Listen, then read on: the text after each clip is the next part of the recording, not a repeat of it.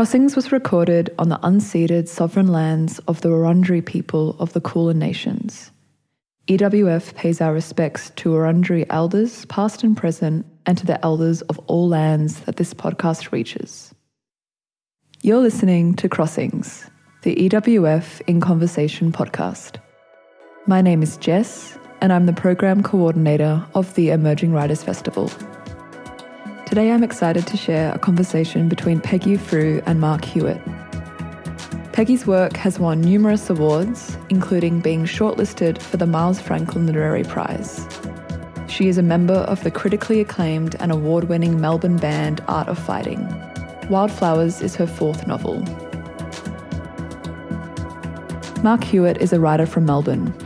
His debut fiction, the short story Door Knocker, was published in Empty Mind Plaza in 2022. Westie is his first novel. Peggy and Mark met in September for this conversation, having been acquainted in the past. They spoke about the ethics of writing fiction, their individual writing processes, making a living as an artist, and more broadly, the public and private identity of being a writer. There's great wisdom and food for thought in this conversation. I hope you enjoy listening. I come from a family of burpers, so I'm traumatised by other people's burps. Yeah, it's anyway. hard. I don't mind anyone doing it as long as it's not one of my siblings, that kind of stuff. Yeah, then it annoys me. Yeah, right. I could probably say the same thing, and one of my parents as well. Yeah. What were you saying though? New projects, or is it stuff you can't talk about? No, I mean I can talk about it in general. I think I'm going to record a solo album, which feels very ridiculous. Cool. Yeah, so I've kind of booked in to do that in November. All these songs kind of jumped out of me in January. And I was like, oh, what am I going to do with these? Yeah, so that's very different from writing. So, and you haven't recorded solo before? No. Okay. No, never. Oh, there's like some old 4-track demos from like 25 years ago. Wow. Yeah, probably when I first discovered Art of Fighting. Yeah, maybe. When I was 14 or something. Yeah, wild. Yeah, so that's, I mean, I've just booked in the time and had barely even a chat with the guy that's going to record it. So who even knows what will come of that. But the other thing I'm doing is I went back to uni and I've been studying poetry writing, and this semester I'm doing like a life writing class, so writing biographical or autobiographical nonfiction and writing for the screen. So It's just, I mean, I think all of it is my way of trying to find my way back to novel writing. So basically I finished Wildflowers during the lockdowns. It was like I just shut my eyes and shoved it away from me once it was done. Like I didn't want anything more to do with it ever again. And then there was no next novel waiting, because usually there's one waiting, well, usually 3 times out of 4 published books, there's been one waiting in the back of my mind. And you're dying to get to it. Yeah. And that just didn't happen, so I just freaked out and like somehow talked my way into doing a master's degree, even though I don't have an undergraduate degree. So I just thought if I studied different kinds of writing, it might just like ignite that spark for writing again, and it kind of has worked. Yeah, it's been cool. Are you watching more movies? Like in conjunction with thinking more about writing for the screen? Or? I should be. Well, actually what I should be doing is just reading lots of screenplays. But I really struggle to get reading done. Just have a lot of commitments with my family. Life's too crazy, So that's what I'm doing now, and with a view to one day coming back to novels, because I do love novels. I just feel like there's something that really meets my needs both as a reader and a writer in that form. Where are you at with your novel? I'm doing a heavy rewrite of the first draft, but only the first half of it. So I'm in the second draft. I'm probably 20,000 words in. But the first half of it really needs to be pretty much rewritten. And I'm using the first draft as a reference and stealing stuff from it. But it's all new scenes, same characters, but it's all different. So it's not like you're opening, like you're saving a new file and then going in and rearranging what you've got. You're actually starting fresh in a new file. But when it gets to the second half of this draft, I won't have to do that, hopefully. I think the second half is in much better shape. And yeah, a bit like what you were saying earlier about writing a lot of wildflowers, was it, during COVID? Yeah. I found that I was just cranking out pages during COVID, not because of COVID, but because of other life reasons where I had a lot of time. I was just working on it a lot more frequently, and I was able to keep the kettle boiling and it was just occupying my head a lot, and there were far fewer distractions than when I'd written the first half, over 4 years or something, just not frequent enough. And it was confused and rambling, and, it just needed a big cleanup. And I did it with pen and paper, the first draft, which also gave it something, but also removed cohesion or something. I don't know. I haven't really figured out whether I want to do that again. But well, also it's a first draft, right? And usually a first draft doesn't make it. Right. It's just getting started, really. Yeah, totally. And I didn't even figure out what the thing was about until a good way, probably 2/3 into the first draft anyway. Yeah, I'm sort of just at that point where I need to slog it out, and I think this will be the worst one, and then I'll actually have the words on the page that can be cleaned up after this pass, and then it'll be 2 or 3, maybe 1 or 2 more. Yeah. So yeah, hopefully, I've been saying this for years, but maybe 6 months. Wow. I'll have a novel, hopefully, to show somebody. That is very exciting. Do you want to?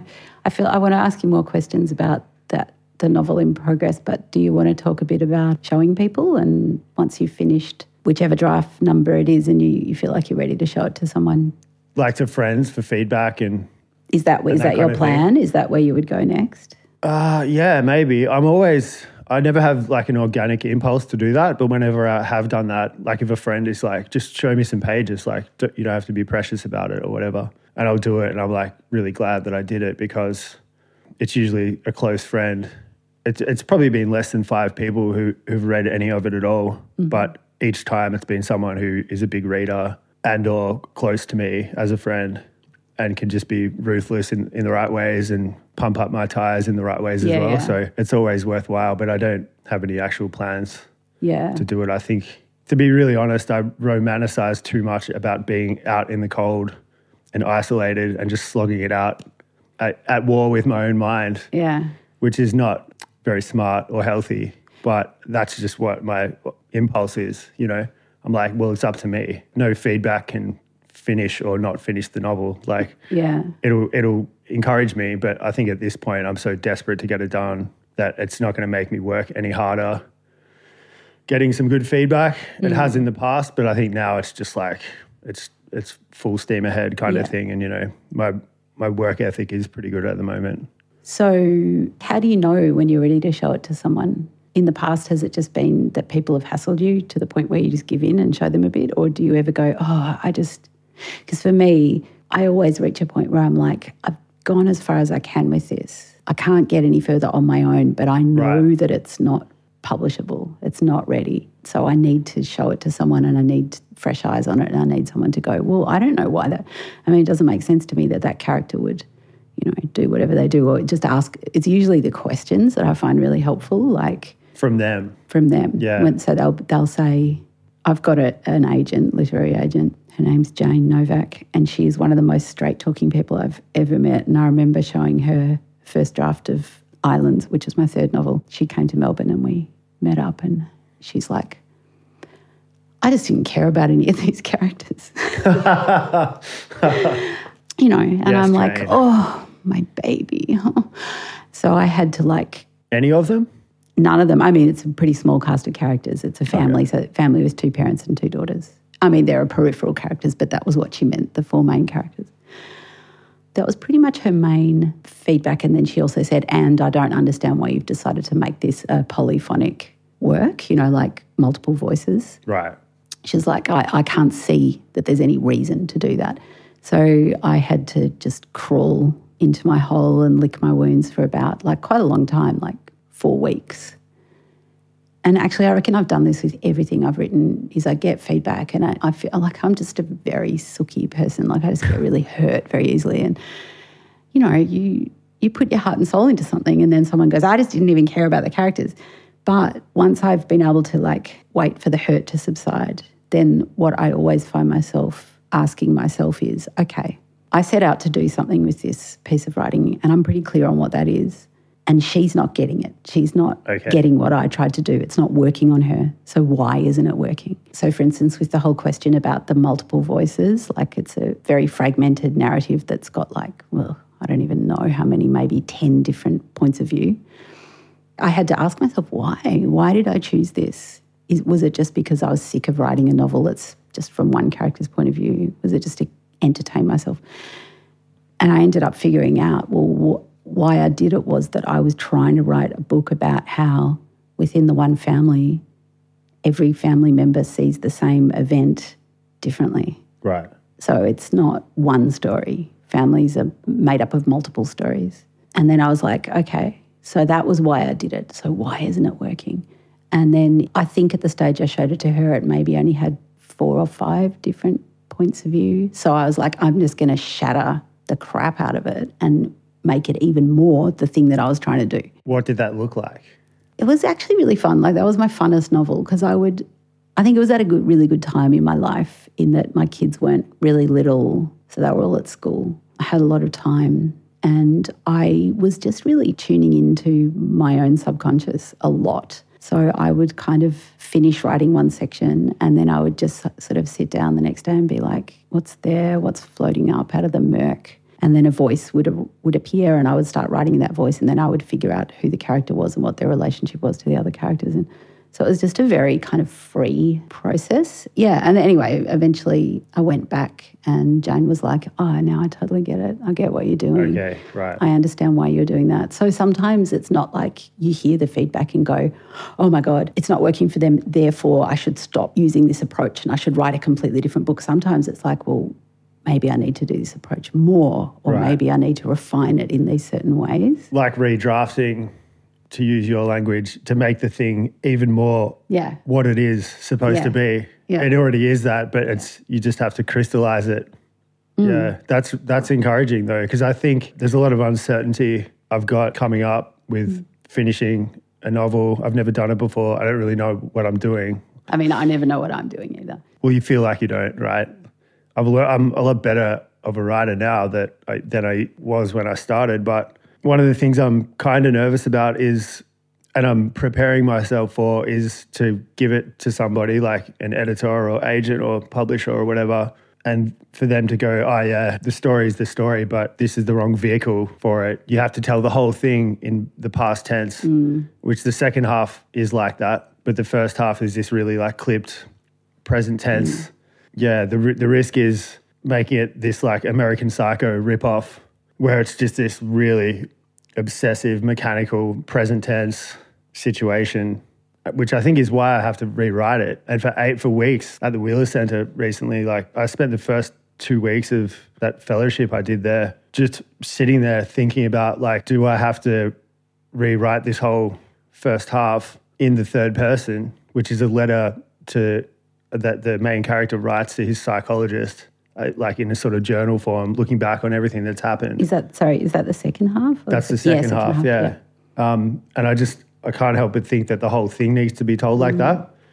And that could be the case, which will make the next 2 months of writing not a waste of time, but... it's never a waste of time. Of course, yeah. I guess that's the only attitude you can take, right? Like you're always getting better. Yeah. Even working on the stuff that's going to end up in the bin. Yeah, totally. For every 1 page that gets published, I reckon I'd probably write another 4 that just go in the bin. I'm a very inefficient worker. I don't have like a plan or any idea of what's going to happen even vaguely in the next, at the end of the book or even in the next chapter or whatever. Right. So, yeah, but you just have to accept that that's your process, I think. Well, I do anyway. So you can't see any even any vague shape of something happening in the plot, like 20,000 words in the distance? Not really. And I'm also I never write in a linear way. So I kind of write scenes and then I might think, oh, okay, this might be somewhere near the beginning. And then as it gradually takes shape, it's like in the final 3 weeks of work, I might be working on something that happens only a quarter of the way through. So it's not like I start at the beginning and work my way through to the end. Okay, right. Yeah.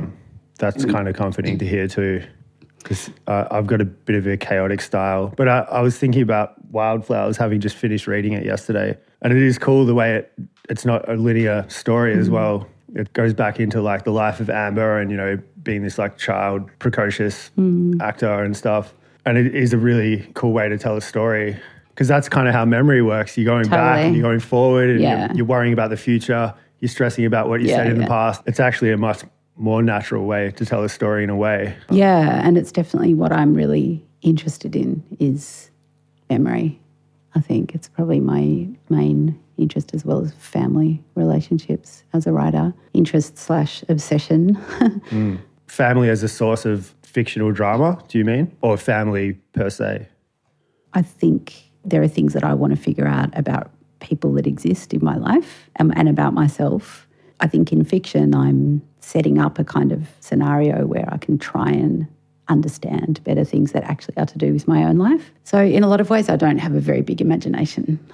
Like the stuff that I imagine is often really grounded in or rooted in real stuff that's happened. Yeah. Do you want to talk a bit about that with your writing? Totally fine if you don't, but about I'm a bit the same drawing. as you. It's a tough one to talk about because I think what will be the difference between me becoming a novelist long term and really doing it or not will be whether I can stand to be this person who low-key sells people out, like family members, which I think to write good fiction, I fear that to write good fiction, you have to do that on some level, or at least to write the kind of fiction that I like to read, which is mostly like really rooted in real stuff, like families, the psychology between close friends, family members. Every good book or movie that I've seen, or maybe not movie, but a lot of fiction I like is really, like I read a few weeks ago, The Man Who Loved Children. Have you read that? No. Got a copy of it. Oh, yeah, you have to. It's wild. Yeah, and it's just like the most dramatic family drama I could think of. It is just a wild story, and especially for its time, I think. Who wrote that? Christina Stead. Yeah, she's actually Australian. There's a crazy story behind it because I didn't know this. I just remember Olga Lorenzo at RMIT like raving about this book. Finally picked it up like years later. And in the introduction, it talks about how Christina Stead, so she's from Sydney and grew up in this like big house in Botany Bay with like 1 million siblings. And the story is really heavily based on that, especially her father. And it's really scathing depiction of her family. But the whole thing's been transposed to like a suburb of Washington, D.C. Oh, wow. At the publisher's request. Oh, my gosh. That's so interesting. Yeah, it was written in the 30s and they just said, this isn't going to sell in the States. So you have to just forget about it being an Australian setting. An unfortunate thing to read before you start reading the book. I wish I hadn't known that because it's still one of the best books I've ever read, but every page you're just like interrogating every piece of slang, knowing that instead of like mate or like some Australianism, they've had to Americanize it. Yeah. How interesting. I'm definitely going to move that up in the pile. Yeah, but I forget what I was saying with that. Families. Families and about like drawing on real life. When I think you used the phrase sell out. Yeah, which is my stupid blunt way of saying use real people who you love or hate or both. To make this story and make money off this story that you're just putting out into the world.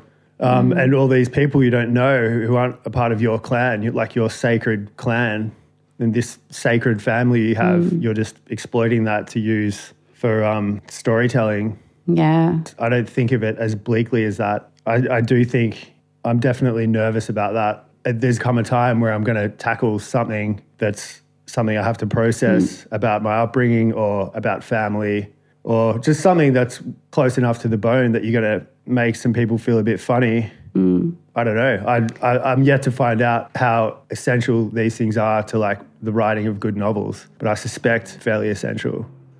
I don't know. I think it's really good that you're not making a call it sounds to me like you're really aware of all of this kind of the ethics, basically, of writing stuff that's based on real life, but you're not letting it, at the moment, you're just focusing on the work and going where the work needs to go. And I think that's so important, because you can even expand that out from like family members who might not be happy about it to just audience in general. I think thinking about the audience early in the writing process, or even while you still need to be really uninhibited in what you do with your characters and where you go in the writing. You can't be second guessing it. Totally. It's a way to write really shit writing. Like to use a musical analogy, because we're both musicians, it's like, well, this is a long time ago now, but when Art of Fighting, we were still, kind of putting out albums and touring a lot, so more than 20 years ago. At that stage, I don't know if this still applies, but if you were a band in Australia and you could get a Triple J Presents tour, you got funding to go and play in regional areas. Okay, yeah. And so we had this obsession with trying to get a song played on Triple J, because back then Triple J played a lot more kind of like indie rock. So we would have these just farcical rehearsals. So basically, Art of Fighting was kind of shoegazy, indie, sad music. And it wasn't unusual for us to write like an 8-minute song or even longer. And Triple J very, very rarely played anything over about maybe 4 minutes at the most. So we would try and write a song that was under 4 minutes so that we would get played on Triple J, and then we could get a Triple J Presents tour. Right. And they were just always the worst songs. Like they were just total dogs of songs. Like we just could not make them work. Dogs. It was a dog of a track. It was a dog of a a song, yeah. So like at some point we just went, this is stupid. We've moved so far away from what we saw as the magic of what made our band special to us that it was like we're trying to start a new project here. And I think it's really similar for thinking about writing and the audience, both in terms of, like the general public, the reading public, publishers, agents, and your family, I mean, you do have to think about that stuff at some point, but not now, not while you're still like elbow deep in the actual work of writing and generating new stuff. Yeah. But I can give you a bit of advice if you want about the family stuff, because I mean... Maybe off air. No, I don't mind. I don't mind talking about this about my work, but some of it is so heavily drawn. Like Islands was pretty much the story of my family, but just with this added major drama of a family member going missing, which thank God didn't happen in my family. I didn't think about it until I was getting ready to send it to my agent, and then I was like, okay, I've got to face this. I've got to deal with how people might feel about this. Right.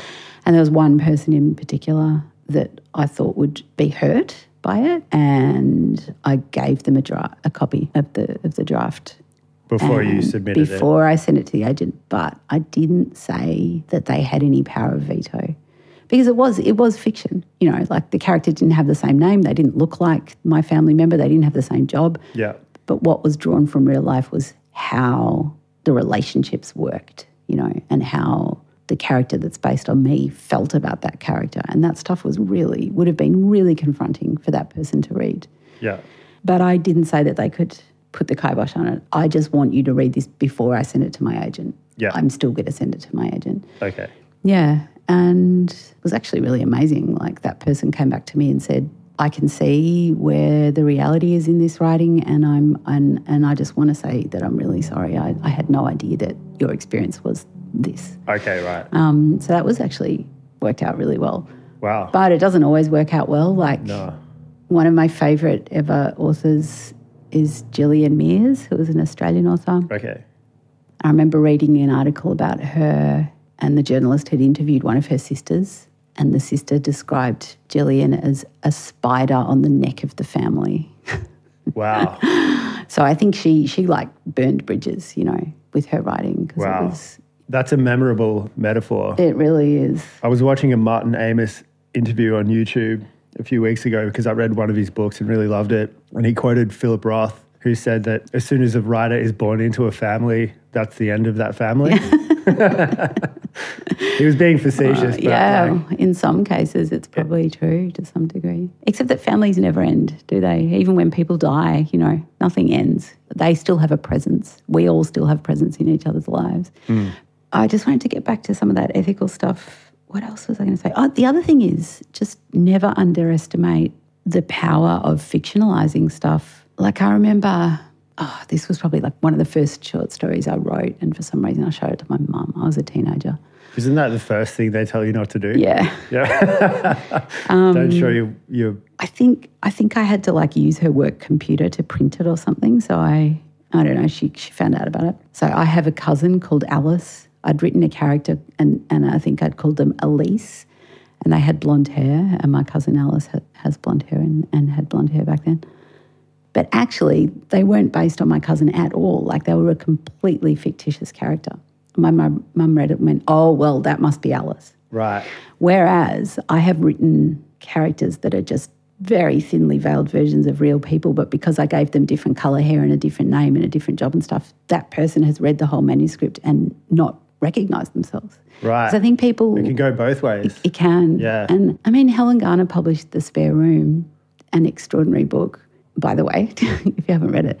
And in it, the main character is called Helen, and she is a writer, and she lives in Kensington. All these things are true of Helen Garner. Helen Garner in real life had a friend die and cared for that friend. And in the book, the Helen character cares for this friend who's dying. But on the cover of that book, it says The Spare Room, a novel. Like, she says it's fiction, so it is. You know what I mean? Right. Like, you get to say. Yeah. It's interesting. Fact and fiction. I had a real hard time because I was reading a lot of autobiographical fiction, including probably Monkey Grip in my 20s. I read it a couple of times, I think, and found it hard to, when I first started messing around with fiction, maybe like 10 years ago, I found it hard to synthesize things into a more made-up world. I found it hard to break out of this like auto-fiction kind of realness and draw on memory only and real things only. It was basically just like I was just keeping this journal. And I was at the point where I thought I could never actually step outside of that and just sort of lurch that whole thing into like this made-up world, which I was slowly trying to do. And it took years to actually get to the point where I was able to like blend seamlessly real stuff and fake stuff. So I think that was a big breakthrough. But now it's just the anxiety about how real does it have to be and how real can I get away with.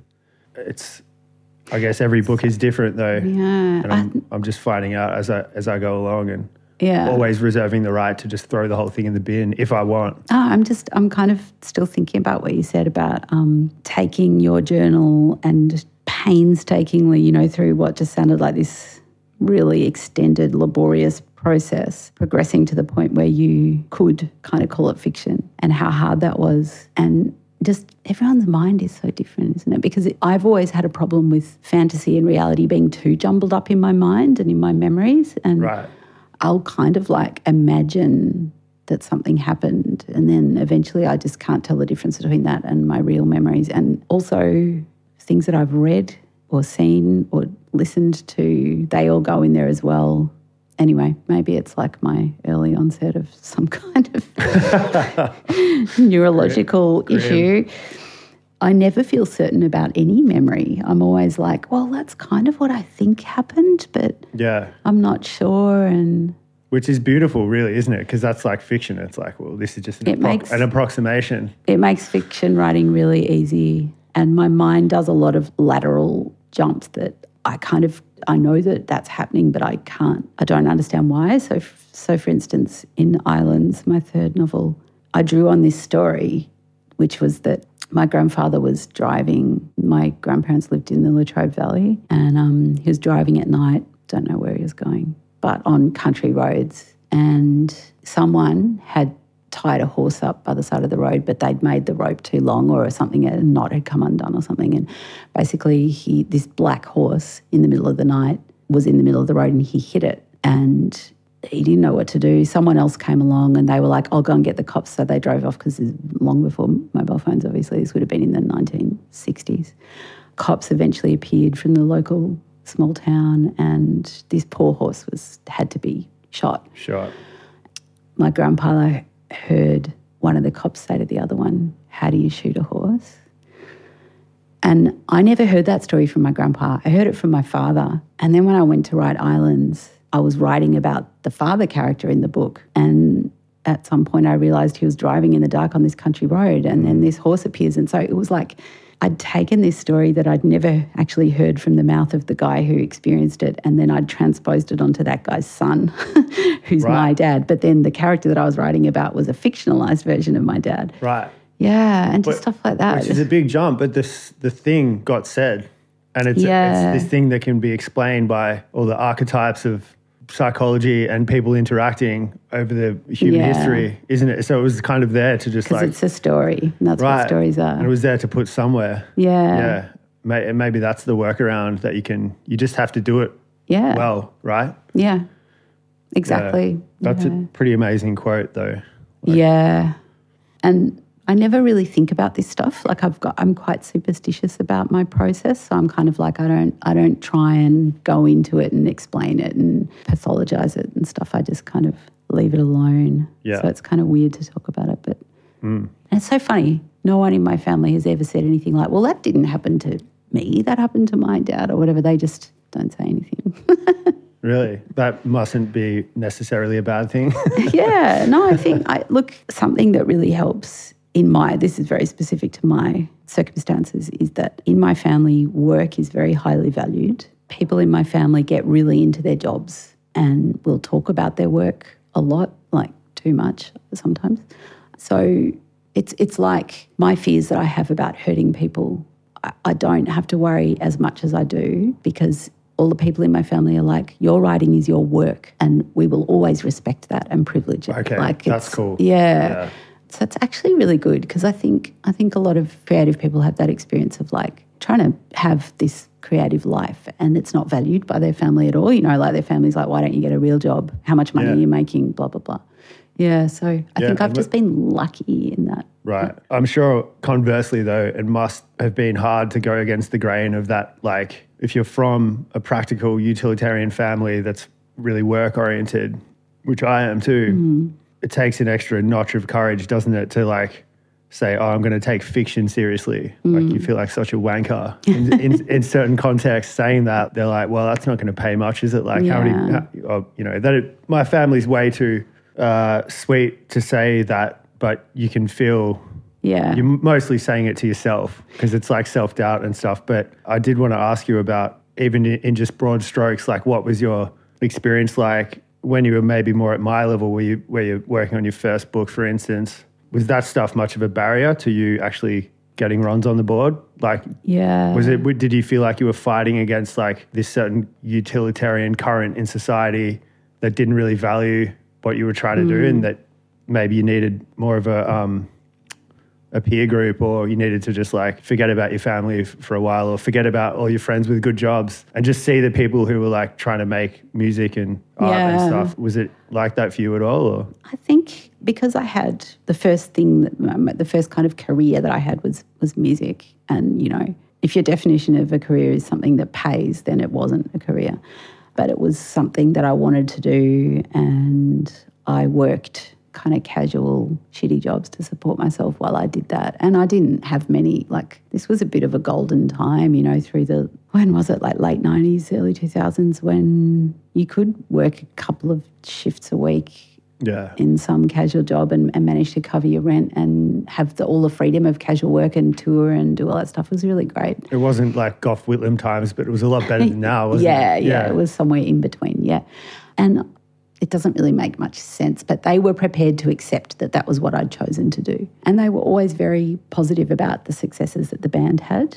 And I think it does help to have success, you know, like Art of Fighting won an ARIA, and that meant that my parents could say to their friends, Peggy's band's won an ARIA. Like, it was runs on the board, like you say, it was legitimate. Whereas it's not like they would go around saying, oh, Peggy's band's recorded an album and they're really happy with it and the songs are really good. That's not their measure of success, right? Fair enough. It's a world I don't know anything about. Also, to give them their due, they would come to shows. They came to all our shows when we were starting out, playing really small venues, and they would like say, oh, I really like that song, you know. And so they really did engage with it. Very encouraging people. But with writing, basically what I did was I was feeling kind of burnt out from touring, and by this stage I was kind of in my mid-20s and I was just tired. I was tired of standing up all night. Not all night, but for like a couple of hours. And lugging gear around, all that stuff. I was feeling I was like aging out. And some people that I knew were doing that professional writing and editing course that Olga Lorenzo taught in. So did you do that course too? Yeah, in like 2010, 11, yeah. That was just, I finished in 2008. Right. She used to mention you actually occasionally in classes. Oh, that's so lovely. She was a life-changing teacher. She was amazing. For me too. Yeah. The real thing. Yeah. I had two in my whole life and she was one of them. Yeah, right. Yeah. So I basically decided that I would try and get into that course and then I would apply for like Austudy, which I don't even know if that's a thing anymore, but I could cover my rent and whatever. And I think because it was a course and my parents value education, they were like, oh, that's good. And also because it's got that kind of like vocational angle on it where it's like you get training so you can work as an editor or you could work as a publishing assistant in a publishing house, whatever. Yeah. You can get a paying job out of doing this course. It wasn't just a purely creative course. I think my parents were like, well, that's good, blah, blah, blah. And in fact, I did get a job in a publishing house for a very short time. And when I started working on a novel, my first novel, I had actually been working on it before I started that professional writing and editing course. But I refined it and got quite a lot more done on it during the course. Yeah. It wasn't like I had to just out of the blue come to my parents and say, oh, I've decided to become a writer. I was just like, I'm doing this course. Yeah.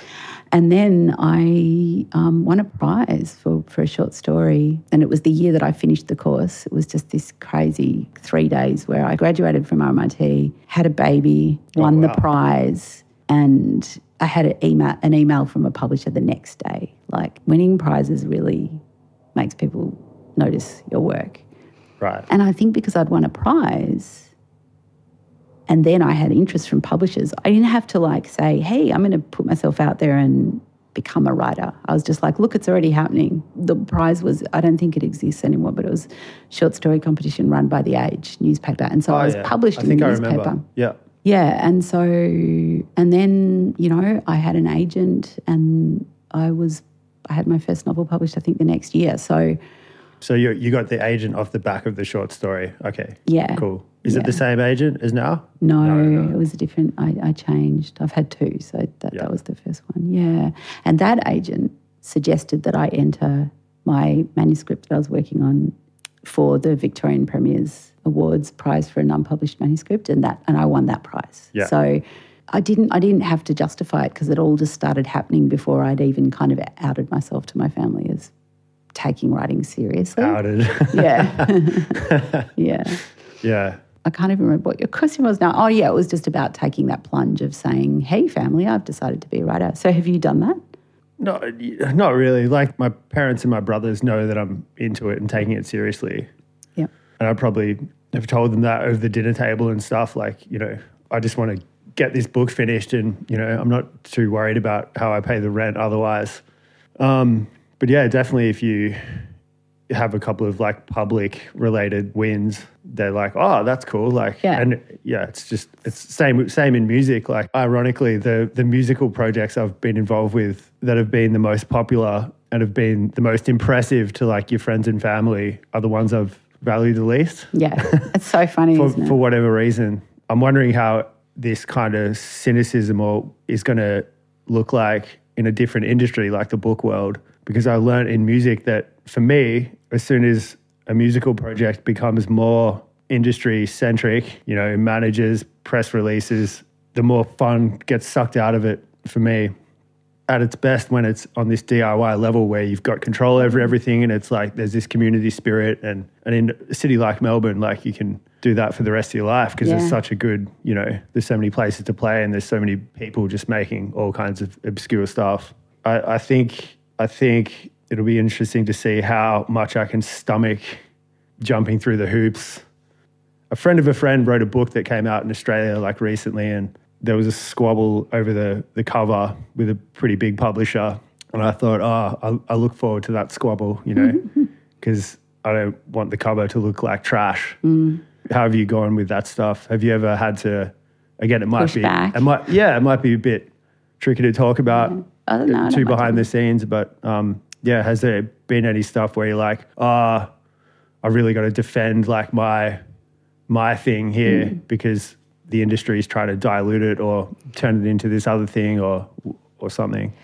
I think, I was going to say I've been lucky with that stuff, but actually I'm not sure how much it is luck, because I think, so just going back to that story of my kind of like beginnings in writing and publishing, well, not writing because I was already writing, but publishing industry, I had more than one option there. Like more than one publisher showed an interest because of the prize.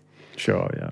And so I got to have the experience of meeting with different people in the industry talking about the same project, and it was very different the way they would talk about it, right? So, some were much more commercial. Some were like, yeah, it's right, we'll just publish it as it is. And others were like, no, I think this does need some work, and here's where I think it would need work, And so I basically got to kind of like see that who you bring in to work on your precious novel has a really big effect. Okay. Yeah. And editorially, and the agent must matter too. Yeah. Right? Personality and are they on the same page? Yeah, totally. Right.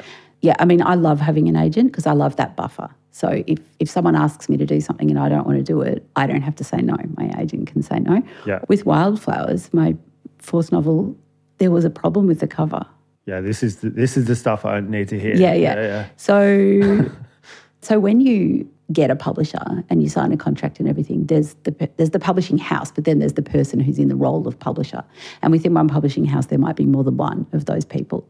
So they have these big meetings where the publisher or publishers have to try and convince the sales and marketing people that, this book, Mark's novel, is worth publishing. And so they have to try and say, I expect it'll sell X many copies and we'll market it this way, it'll go in for this audience. And then they might get it over the line, but then all of those people also have a say in what happens from that point on. So Jane, the publisher, it's not really her job to choose a cover, that's marketing. So she was like, great, we're going to publish this book of Peggy's, blah, blah, blah. And then the designer comes up with a cover and through Jane sends it to me, and I'm like, oh no, it honestly was, it just wasn't right for the book. And the really good thing about having an agent in that situation is that there's someone who will negotiate on your behalf. You don't have to seem ungrateful or whatever or difficult, because they're really good at negotiating and they know the right language to use, and they just have really good ideas. So I was like, oh my God, Jane, Agent Jane, I'm so sorry, but this book cannot be published with this cover. It's just not the right cover for the book. Yeah. And I can see what's going on here. Jane, the publisher, gets the book and gets the market for it, but it's too many degrees of separation, and the marketing people have got this idea. They want to make it look like a far more commercial novel than it is. And how many of these marketing people have read it? The actual manuscript either? They haven't read it. None of them, right? Yeah.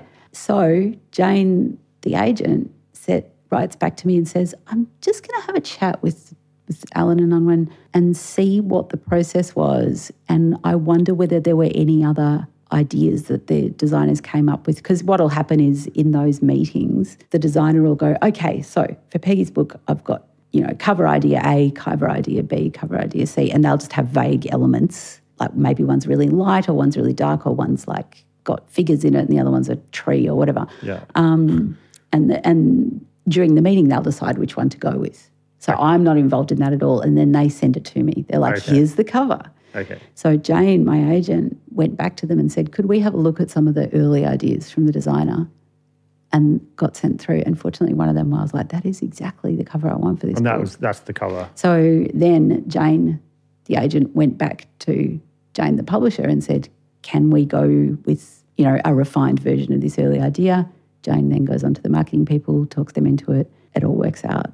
And it really is just a reflection of how a system causes disconnects. Yeah, the change just gets so noisy when there's so many different people involved, which I think is why when there's too many people involved, like I was saying earlier, I've always struggled working any job that's like this big business and all these people you have to email to get permission to update the website or whatever, It's probably just something to do with me more than anything else. But I feel like you and I are quite similar in our levels of tolerance. Hatred of crap covers. Yeah. No, but also just like negotiating with, as you call it, a chain. I find it really hard. I find it really hard to assert myself actually and have faith in my work. And having an agent there, it's just such a lifesaver. Yeah. Having someone to do that work for you. Yeah, I doubt I'll go it alone. No, and it's a bit like also why should that be our job as writers? And to add to that, why should it also be our job to like have an amazing Instagram account and be a really great public speaker and look good in photos and all the stuff that just now seems to be the job?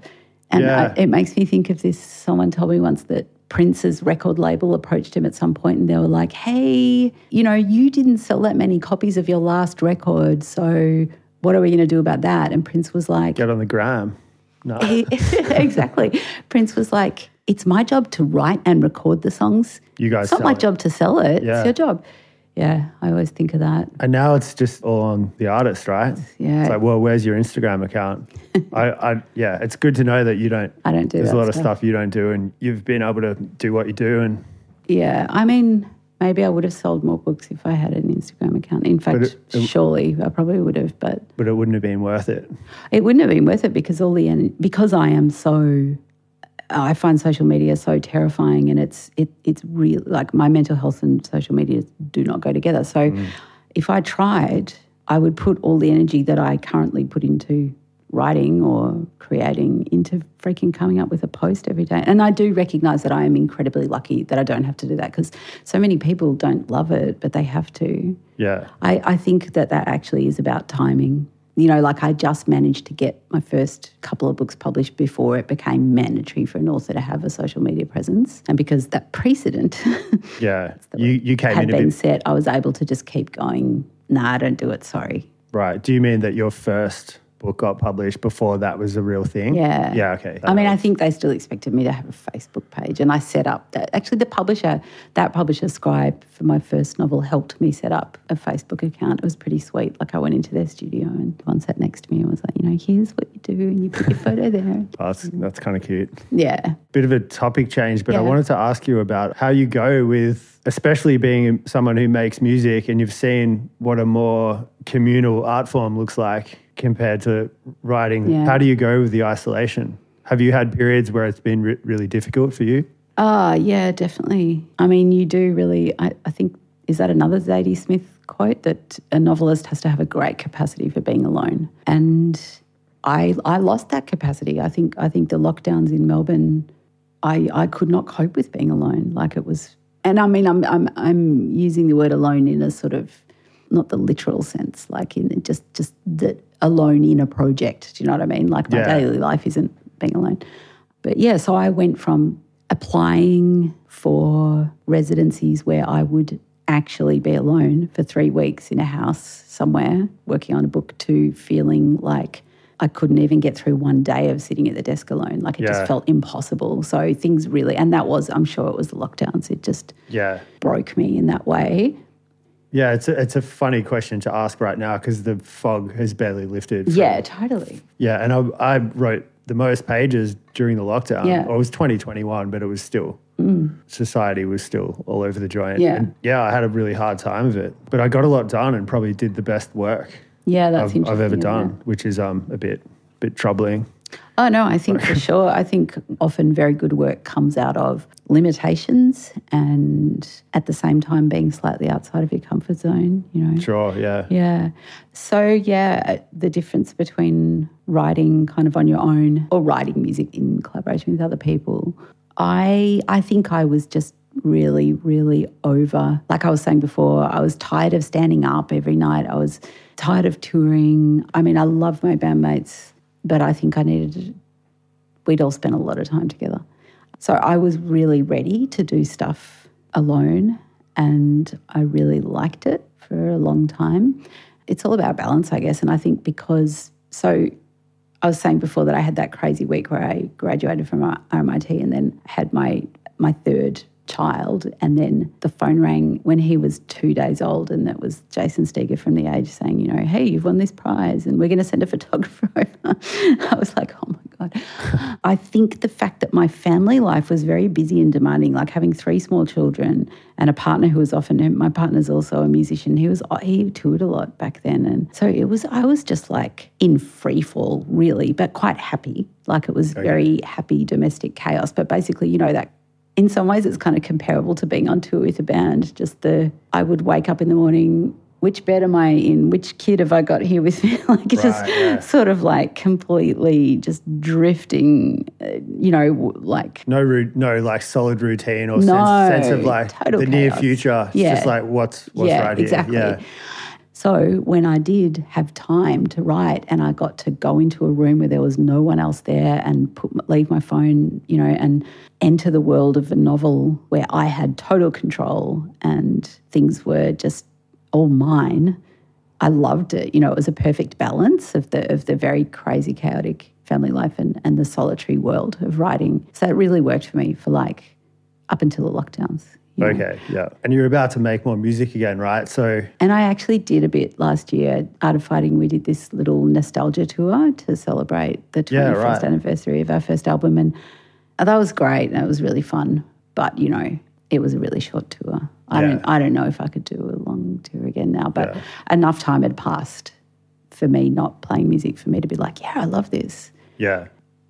I actually feel like writing music and writing words, to me, they are quite a similar process in terms of the part of me that does it. Yeah.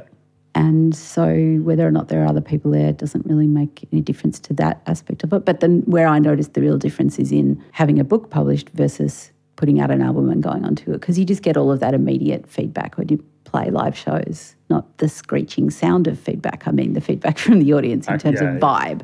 So you're like, here are people, the music is here, we're all hearing the music together and I can see how it makes them feel. Whereas you publish a book and then you're just like, oh, silence. And this is after years of no feedback to start with. Yeah. Yeah. So how about you? How have you found writing by yourself as opposed to playing music? Well, good at the moment. And I think that just serves the argument that COVID was the problem more than the actual isolation per se. In like 2021 when I was really productive with working on my book. The fact that it's not such a punish now to be alone and, for 2 or 3 days and write, and it's really enjoyable again. That's so great. I think it was just more of a COVID thing than I realised. And you just don't realise when it's happening. You think you're just fucked in the head. Yeah, yeah. And I still might be, but it's fun. I'm in the fun, like, fucked in the head zone instead of the bad one, Yeah. Yeah. What you said about 3 days alone, I feel like with each of my novels, and actually this didn't happen with Wildflowers, which is another reason why it feels like an aberration, but I would always reach this point quite close to the end of the writing process where I would somehow make sure I got a retreat or a fellowship or something where I went away from my family and I had, preferably a couple of weeks, but sometimes it was only, a week or something. But being able to concentrate and go really deep and stay there, not have to like go, oh, it's 3 o'clock. Okay, got to pick people up from school. Stay in the trance. Yeah. Go for long walks and talk to yourself and watch movies sometimes or read, read books that are helping. I just do a lot of walking around talking to myself if I ever get to go somewhere on my own. Yeah. Yeah, and it's the talking out loud really thing is helpful. A bit nutty, obviously, but really, really helpful. Yeah. Not even just like reading back what's on the page to get the rhythm right or whatever, which is fun, but actually just having no one around to have to act civilized in front of. Yeah. And if you're feeling like you're in a batty mood or you've had too much coffee, like you can just... It doesn't matter. Whatever happens. Totally. Yeah, it's really good for the ideas. Yeah. So do you apply for many of those kind of things, residencies, fellowships? Well, recently did Wheeler Centre. What was it called? Hot Desk Wheeler Centre residency in the winter, which was great. And maybe wouldn't have got that if Mel Fulton a few years ago hadn't encouraged me to enter one of the Varuna House fellowships in the Blue Mountains forget what year this would have been, maybe 2018. It was a while ago. But we were hanging out one day and she was just like, you've got all this work here. This thing has come up. It'll be so easy to enter. And I was like, nah, I've just got to get the thing done. It's all just a distraction. Just like saying some other bullshit about like, oh, this week's not good, or, there was always like some excuse. And I think, if I'm honest, part of it was that like juvenile sort of anti-industry thing that I just have and probably just need to get over mostly. I just said, no, I don't want to do it. And she's like, you should. And I had no reason not to. Got the submission in like 5 minutes before midnight, still drinking wine and proofreading sort of thing. And just my attitude was so bad by that point. I'm like, this is trash. But glad I did it because it made it into the top 6 out of I don't know how many entries, like a lot. Oh, they have. They're in the 300s, right? Yeah. Okay, right. Yeah. And didn't get the fellowship or whatever, but got an email back and, there was a note from one of the judges who was a publisher at Picador at the time. I think she's since left. And so I was, it was pretty encouraging. I have to admit, I was like, oh, cool. Like, it's not just something that's fun for me. Yeah. Other people can see merit in the work or whatever too. Yeah, that's great. And yeah, maybe without doing that, I might not have got, a desk at the State Library for 10 weeks, which was really cool. And yeah, I think those things are worth more than like whatever money you get or time or, you get a writing space or whatever. I think the encouragement's good because it's people outside, and you never fully trust your friends who like read. I mean, you do, but there's always part of you who are like, well, you have to like say something good about it, Yeah. They kind of pat you on the back and say, keep going because like they love you and they want to see you like working on a project that you're into. But it's a different thing to getting from a stranger. Totally. Yeah. So and someone who's in the industry. It's always worth applying, even if you miss out and miss out and miss out. You never know. And like you said, it's really useful when they say to you, oh, you were in the top 10 or the top 20 or whatever. Yeah. And I think it's a different world. Like the book world seems to be different to the music world.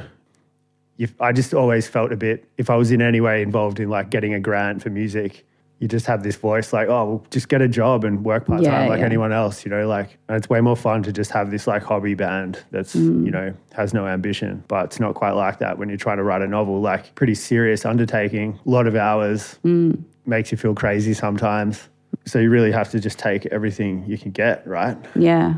I mean, I find it really hard to do this, but send the application off and then just try not to think about it again. Like because I have been through phases where I've applied for funding and then I get into this stupid headspace where I'm like, well, I'm just going to wait until I see the outcome of that application before I keep working on this book. It's like, what? Like I was going to work on it anyway, but now that I've signed up for this funding, it's like somehow it's going to make or break it. That's just, so it can mess with your head, that stuff. So you got to kind of set yourself up to not invest too much in it. I just got a rejection from Verona last week. I was like, oh. All right. For a proposal for a book of poems. Oh, okay. Yeah, so have you done a residency up there before? Yeah, I've been there actually I think 4 times. Whoa. It's so good. I love it. I've heard, yeah. I'd like to. There's nothing else like it in Australia. Cool. Yeah. Should we wrap up? Yeah. Thanks for the chat. Thank you. It was really nice.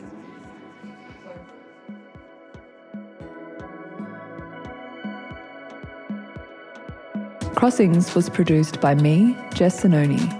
It was co-produced and audio engineered by Sam Panifex. Our theme music is by Georgia Farry, aka Baby G. The artwork for Crossings was designed by Tanika Page. Thank you to Henry Farnan, EWF's Marketing and Publicity Coordinator. Don't forget to subscribe to the podcast and join us again next week where we'll hear a conversation between writers Misbah Wolf and Rebecca Kelly.